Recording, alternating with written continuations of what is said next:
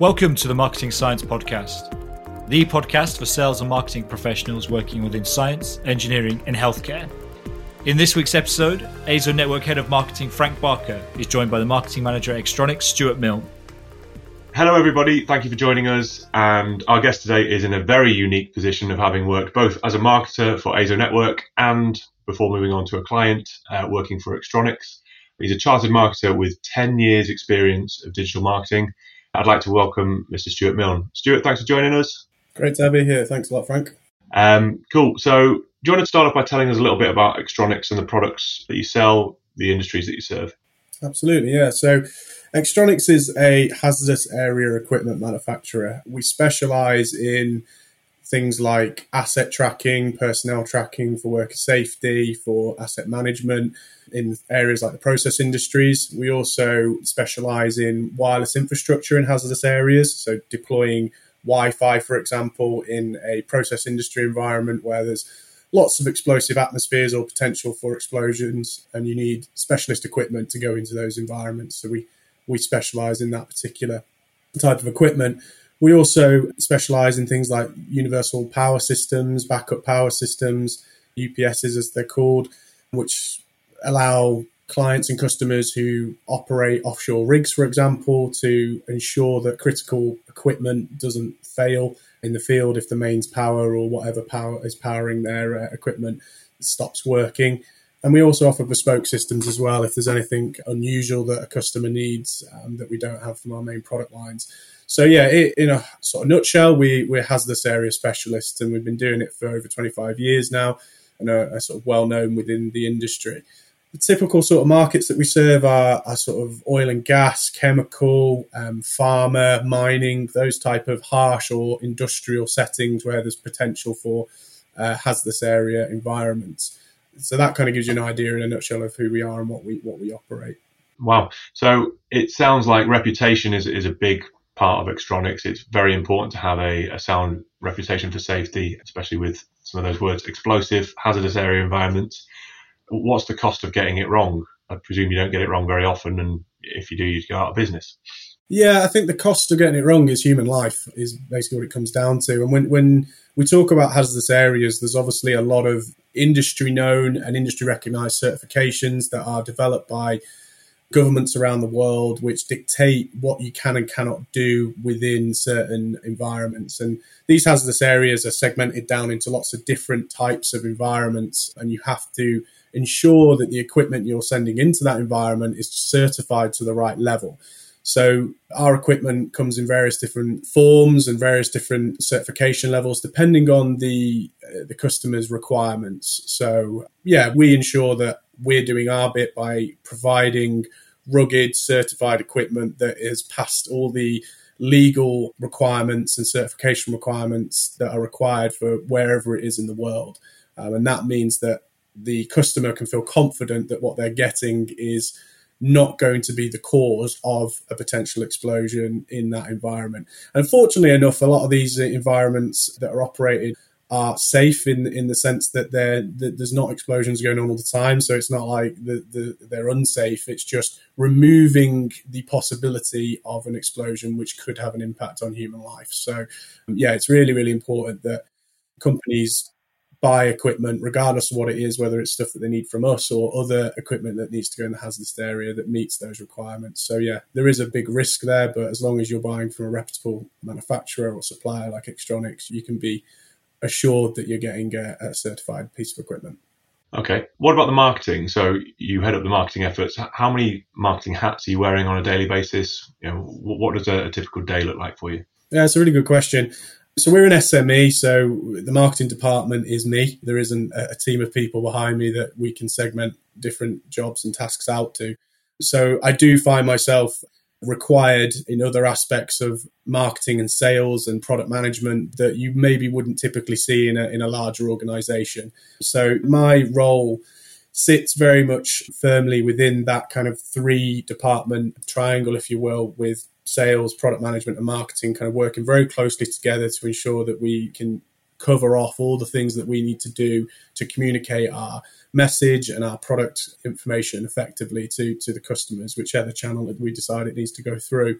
So yeah, on a day-to-day basis, I can be developing campaigns purely to promote a new product, or I can be working with sales for a requirement where a customer is needing a certain type of information about previous projects to justify a spend for their investment, or I could be working with product management to ensure that data sheets and product information is accurate and up to date. So it is a varied role day to day, but that's a good thing, I think, because it gives you much more insight into the overall operations of the business, and you get more of a sense of what's required at a customer level. How much of your tasks do you typically outsource? So yeah, obviously being a one-man marketing team, we do require external resources. So we work with the likes of Azo Network to help us with things like SEO and some of our analytics and our copywriting capabilities. We also work with other agencies that support us in our graphic design and our campaign strategy and our sort of automation management. And then obviously on the website side of life, we work with an agency that helps us develop the website and get the most out of it. So without those resources, it would be very, very difficult to sort of operate the marketing function in an SME. So they are critical to the day-to-day and to the long-term strategy. Yeah, well, many hats, and project management being one of them. I can see you'll have a very busy daily routine. So tell us about your main objectives then, as you are the marketing department. How are you measured as a marketer? Yeah, it's a really good question. So for me, the objective is really to help build pipeline growth. Can we generate enough high quality inquiries that fill the pipeline and help grow the business? Everything stems into that. So all the marketing strategies that we develop, all the campaigns we develop, all the things we do with the different departments around the business is all geared towards helping pipeline growth. So that is the key KPI, if you will.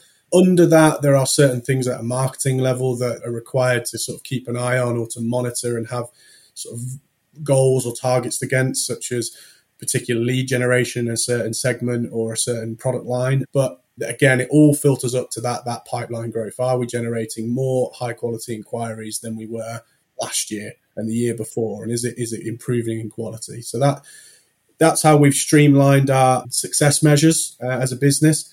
I think it's not uncommon for people to get caught up in too much analysis and get this paralysis by analysis, if you will, where you're looking at so many statistics that you kind of lose focus on what the key one is. So we really stripped it back over the last couple of years and decided that we need to be aligned with all the other departments in the business and focus on that pipeline growth. And that's where our main objectives are directed towards. Okay, and as with a lot of our industrial marketers who are clients of ours, the industries they work in, they have long sales cycles. Is that the case for you? What's a typical sales cycle look like? Just the way that you're talking about pipeline growth, it sounds like it's over a year. Yeah, certainly. I mean, it can vary, but yeah, traditionally on average, you're talking something anywhere between 6 months and 12 months for a typical project. But there are certain scenarios where we sell sort of off-the-shelf products, things like barcode scanners, which don't necessarily require a long sales cycle. So they can be same day almost. But for our main core of our business, our wireless products and our RTLS products, they are bigger projects. They're part of a wider narrative within the businesses that we're selling into around digitalization. And we form a part of that requirement. So therefore they can vary in length, but you're talking 6 months, 12 months plus in some instances. And then how many sort of decision makers would be involved in a process like that? And then how does that impact the kind of collateral that you create and as part of your marketing strategy? Again, it can vary, but you are talking multiple stakeholders have to be involved, not just at an end user level, but also at the next level up, a partner level. So depending on what route to market this inquiry or particular inquiries come through, you might have 3 or 4 layers of decision-making units that you've got to work with. So that could be a channel partner that we have in the area, a local channel partner that's generated the original inquiry. You might have a system integrator that's designing the overall solution for the customer. And then you've got the end user and anyone else that's involved in that process. So you can be talking at 5, 10, 15, 20 people that are involved in a project.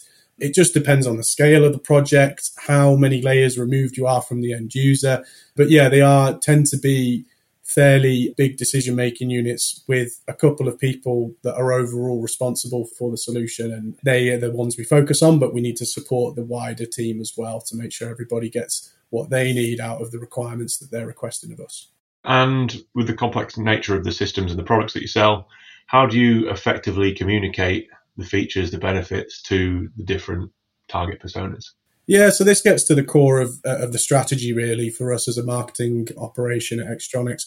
It's very much about education. When you're dealing with technical products like we offer, a lot of the time the end users don't have the level of expertise in that particular solution. So we want to sort of take it right back to educating people and developing thought leadership around the overall features, benefits of a particular type of technology or a particular solution that they can use to solve their problem. We're not necessarily looking to talk purely about Extronics products. We're also looking to show people and educate people about the wider solution sets that are available to them on the market, so that people get a real sense of trust with our brand and can recognize that we know what we're talking about. So when it comes to content marketing, that's what our strategy is built around. It's built around taking people from the top of the funnel. What are the sort of basic questions people need to understand and the answers they need? Listening to the audience that we have, listening to the sales guys and their feedback from the customer side. What things are they unsure about? What are new questions that are popping up? Developing content around that as well, so that we can feed that into the middle of the funnel, and then taking them through that process and saying, well, here's your education. Now here's how Extronics can kind of help you in that area. So yeah, everything that you see coming out from our marketing is definitely driven around education and thought leadership. Excellent. Right. So which tactics and channels do you find typically work best? So from a channel perspective, it can be quite difficult for an SME that doesn't necessarily sell directly to the end user, because you don't have a direct line of communication with the end user very often. Like I said before, we're dealing with partners or system integrators that are working on behalf of the end user to develop a solution, and they need our technology or our equipment to kind of help support that solution they're developing. So we have to be smart with the way that we deliver our messaging. We work very closely with our partners to ensure that they have everything they need for their local on-the-ground marketing. So we'll help them with their material and provide them with information that's necessary in that particular area of the world. And that tends to sort of peter down from the overarching strategy of what we're developing as a company for our global sort of narrative and brand messaging. But also we'll do targeted campaigns through things like LinkedIn, where we can reach a much wider set of audience members around the world, target them by job title or function, seniority. We can do lookalike audiences, things like that help us really sort of deliver campaigns on particular products at that point in time to an interested audience. We do email marketing as well, although that's sort of reducing over time because we see other channels being more effective for us as a business. Everybody's getting a lot of sort of promotional email material these days. So trying to cut through that to get to the right person at the right time can be difficult with email marketing, whereas something like content marketing that helps build demand on a long-term basis is a much more effective strategy and tactic. So it depends on what we're trying to deliver, really, Frankie. I mean, if there's a certain campaign or a product launch going on, we'll deploy all of these tactics. But if we're looking just to educate the market, we may just be producing high-quality content that goes out on our website and then through our LinkedIn feed or something like that. But we deploy a mix, really, to try and sort of educate the end user so that they can influence the conversation when they're having these meetings with the system integrators or their local partners or whatever it might be. They can say, "Oh, have you seen Extronics solution? Is that something we can leverage?" So it's just about getting the brand message out there and supporting that narrative. So you say that content marketing is more effective than the email marketing for you guys. How do you ensure that somebody finds your content? What kind of search terms would somebody use to find you? Yeah, it's a good question. So SEO has obviously been an important part of the journey for us over the last couple of years. We didn't really do much of it before I joined the business, and then recognised that obviously we need to be ranking for particular terms in these areas if we're going to be found via a Google search in the first instance. So underpinning the content strategy is obviously having strong keywords, and it does vary depending on the product range. So there's not like any one particular keyword that I can give you that will cover everything. But if we use an example of our wireless product range, which is the boxes, if you will, that you can put a Wi-Fi AP into and then deploy in a hazardous area, people might be searching for EX wireless, for example, or EX Wi-Fi AP, or hazardous area Wi-Fi, or Zone 1 Wi-Fi enclosure or AP, or something along those lines, because people don't necessarily understand what it requires to take Wi-Fi into a hazardous area, but they know that they need something. They can't just take a standard Wi-Fi unit from Cisco, for example, and stick it into a hazardous area. There needs to be a bit more behind it. There needs to be a certified element to it. So I think when it comes to an end user level and what they're searching for, they will probably most likely be driven by the certification requirements, right? I've got a Zone 1 environment, a hazardous environment, which is a classification of hazardous area. So they'll use that in their search term, right? Zone 1 Wi-Fi AP or something like that. So we have to ensure that it's not just our product keywords that are strong, but it's the overarching driver behind why somebody would need that product in the first place, i.e., they need to put it in a Zone 1 environment, therefore that's going to be in their search term. So we've worked really hard with you guys at AZO and the SEO team to ensure that we're matching those keywords. And I think certainly over the last sort of couple of years, we've started to see that's pay dividends, where we're ranking more often. We've got good content to back it up as well. So we're not just sending people to a product page. They're getting information about what is required and what are the sort of things that they need to understand to deploy a successful solution in their area. So yeah, I think SEO, improving your SEO for the search terms you want to rank for, is really, really important to the overall strategy for getting people to the solution that ultimately we know we can deliver for them. Yeah. I mean, it sounds very complex, the kind of long tail search terms that you've got, these engineering and industrial marketing searches. Like I imagine you get very low search volume for it, but when the search does come in, it's bang on, it's very qualified. It's somebody who has a specific niche problem that only you guys can sell. Yeah, there is an element of that, Frankie. You're right. There's definitely a long tail search element to it. We're not dealing in widgets where somebody can just put one word into a search engine and get what they need. There is a level of complexity to this, which is inherent to the sort of industries and products we operate. So yeah, you have to be cognizant of that, but at the same time, you don't want to rely on your long tail keyword chains, because that is a very specific type of search. If somebody is putting in a long tail keyword search into Google, they've probably already gone through a level of education and research to kind of understand a specific thing they need. So you do have to draw on content as well that fits the bill further up the funnel to sort of educate people at an earlier stage in their buying cycle. So things like, what is an EXD enclosure? That's a type of certification for a particular type of enclosure that will be used in a particular area of a process industry or has this area environment. And there's lots of different other types you can buy as well. So you kind of have to make sure people understand the differences as well, which is more top of the funnel education. So it's about finding that balance and making sure that we're answering the questions that people have at every step of the journey, not just the long tail keyword chains, but also the sort of more shorter 2, 3, 4 word ones as well, which is important. And I suppose once you've sold a system, or you've got a client on board, these kind of big industrial or engineering type clients, how do you then build the long-term relationship? I presume we're talking an average order value of hundreds of thousands rather than to tens of thousands, or maybe even more. It can vary. Again, it just depends on the size of the deployment, the particular customer in question. But yeah, you can be talking anywhere from thousands to hundreds of thousands. It really just depends. Yeah. So how do you then build that relationship and ensure that you delight the client and they keep coming back for more, and you're the first person that they think of when they need another solution? Yeah, and this is where marketing sort of transcends just the marketing operation. This is where you need to have a very close relationship with your sales and your product management teams and your technical services teams as well. If you're a manufacturer developing complex systems, there's always an aftercare element. There's always a customer maintenance agreement or something that continues with the product once it's been shipped. So delighting the customer is a big part of that process, not just from the sales at the front end where they're selling the system and providing all the information that the customer needs and requires to justify the spend.